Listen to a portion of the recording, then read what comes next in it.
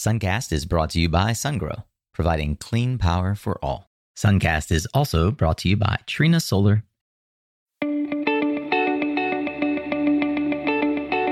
Hey there, Solar Warriors. I'm Nico Johnson, and this is Suncast. Each week, I pull back the veil on the life and business insights of clean tech entrepreneurs building the most noble and impactful companies of our time. I hope what you learn from this conversation is a catalyst for your own growth. So thanks for tuning in, and welcome to our tribe.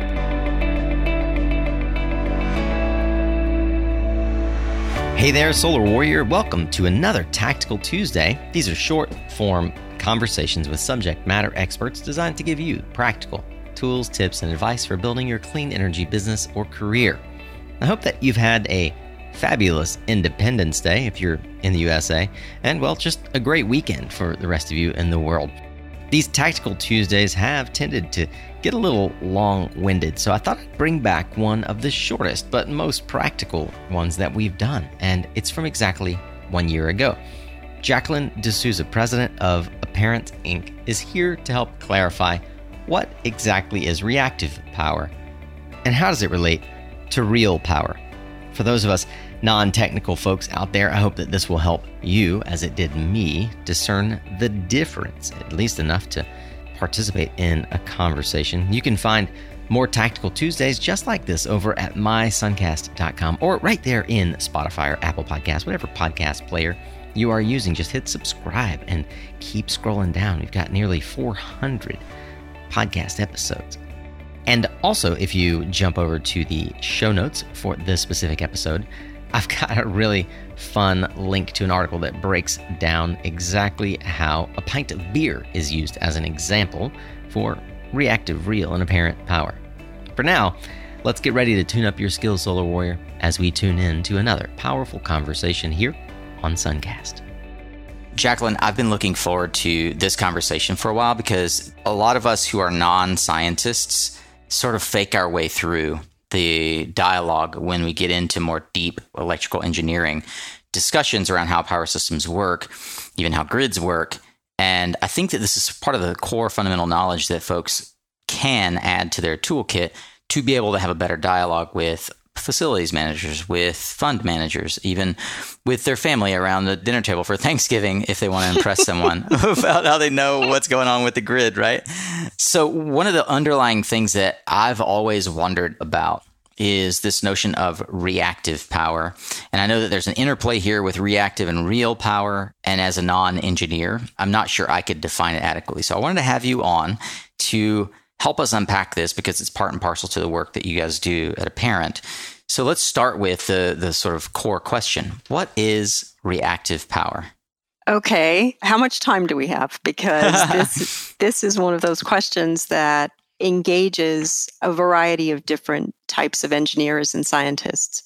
When you think about energy is not one type of a wave. It's composed of multiple harmonics and voltages and frequency that enable you to do work. So energy is at a very, very high level composed of what's called real power that does work, reactive power that supports the sine wave, the energy wave, and the combination of both of those is considered apparent power. So what reactive power does is it supports the harmonics and the frequencies of the energy wave that actually moves things, transmission, turns lights on, provides heat. All of that needs to be supported in some fashion. So you have reactive power that is needed when you turn a motor on, and that is needed in order to keep that motor moving in the direction that you want it to move. Without reactive power, you have just real power, and that dissipates. That does not allow your motor to operate, your engines to operate, your lights to operate. So the combination of both of those types of energy are absolutely needed in an alternating current in order to operate any energy system today. And today, most electronics use an alternating current system.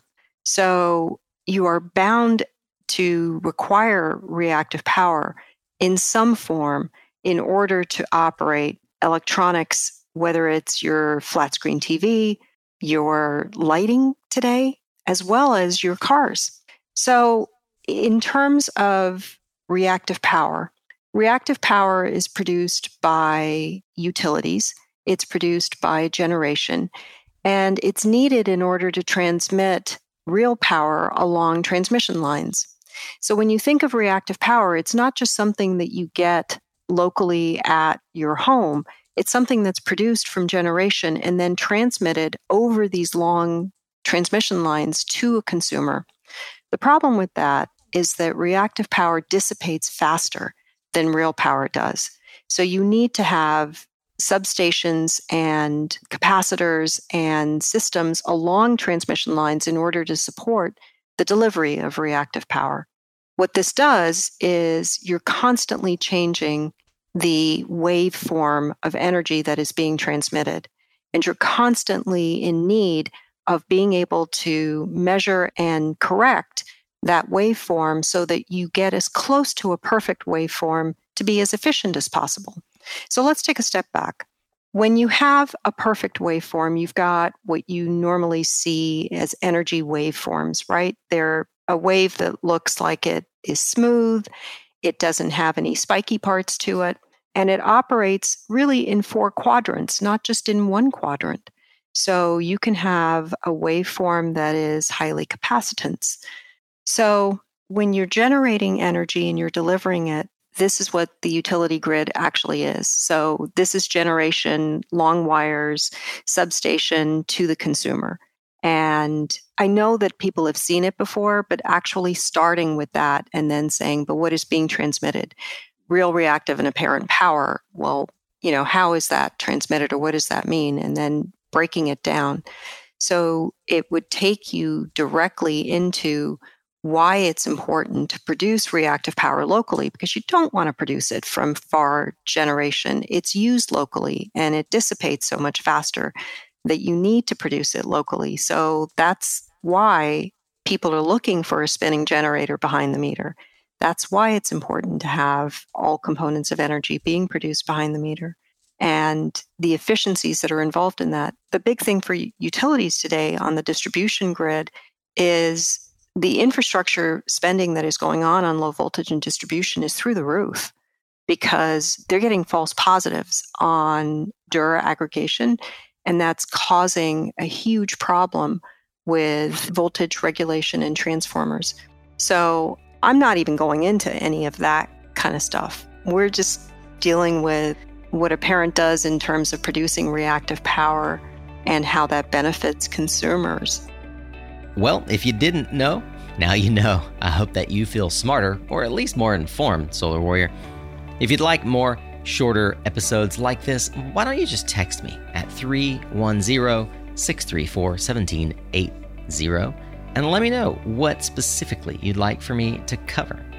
That's also the best way for me to let you know where I'll be traveling in the world as we begin to travel again, like New Orleans in September. Are you headed to North America Smart Energy Week? Shoot me a message if you are. I'd love to meet up with you there.